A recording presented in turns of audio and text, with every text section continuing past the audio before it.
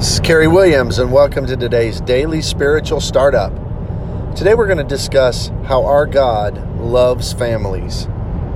When we look in Scripture all the way through, the Lord talks about family and even uses the metaphors of father and children and son and daughter all the way through to illustrate His relationship with mankind.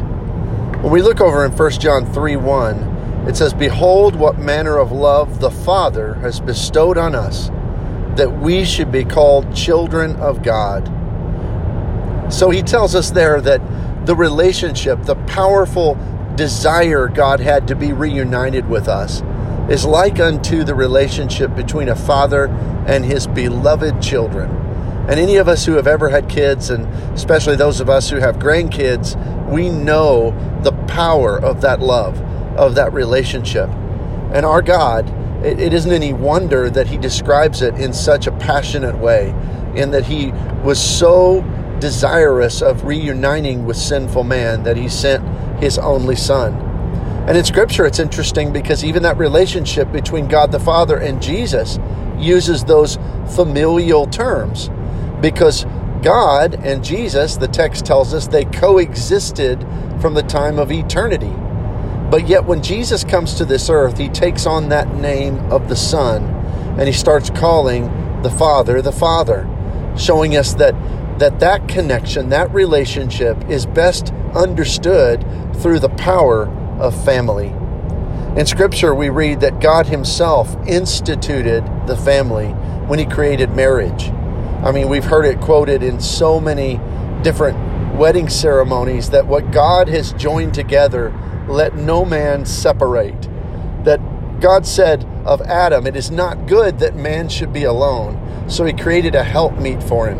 And I've always wondered what it would look like to see Adam's face when he opened his eyes after being put to sleep and God took his rib and fashioned it into Eve. And when Adam saw her for the first time, and then He says, shall be called woman because she was taken out of man. I think God must have just been filled with joy because God loves families. In fact, in Scripture, He hurts for those who don't have families. I look at our society today and look at so many broken homes and fatherless children. And we look in places like Psalm 68 verse 5.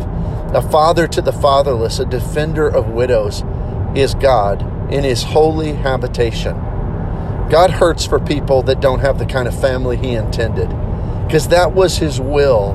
That was His desire for His children that He loved, that we have all of the beauty and the blessing of family. In Psalm 146 verse 9, it says, "The Lord watches over the stranger and relieves the fatherless and the widows, but the way of the wicked He turns upside down." It says God is looking out for those who don't have a family because God so loves families. And in 1 Timothy 5:4, "But if any widow has children or grandchildren, let them first learn to show piety at home and to repay their parents, for this is good and acceptable before God." So there He even says that children should appreciate the family. And I know that most of the time we all say that we love our kids and we love our parents, and that's true, but it can be so easy to be frustrated. It can be so easy, especially in the moment, to get irritated at our kids or at our aged parents or whatever it may be. But I think we always need to keep in mind and always remember just how much we need family. That family is the construct through which God knew that we could thrive at our very best.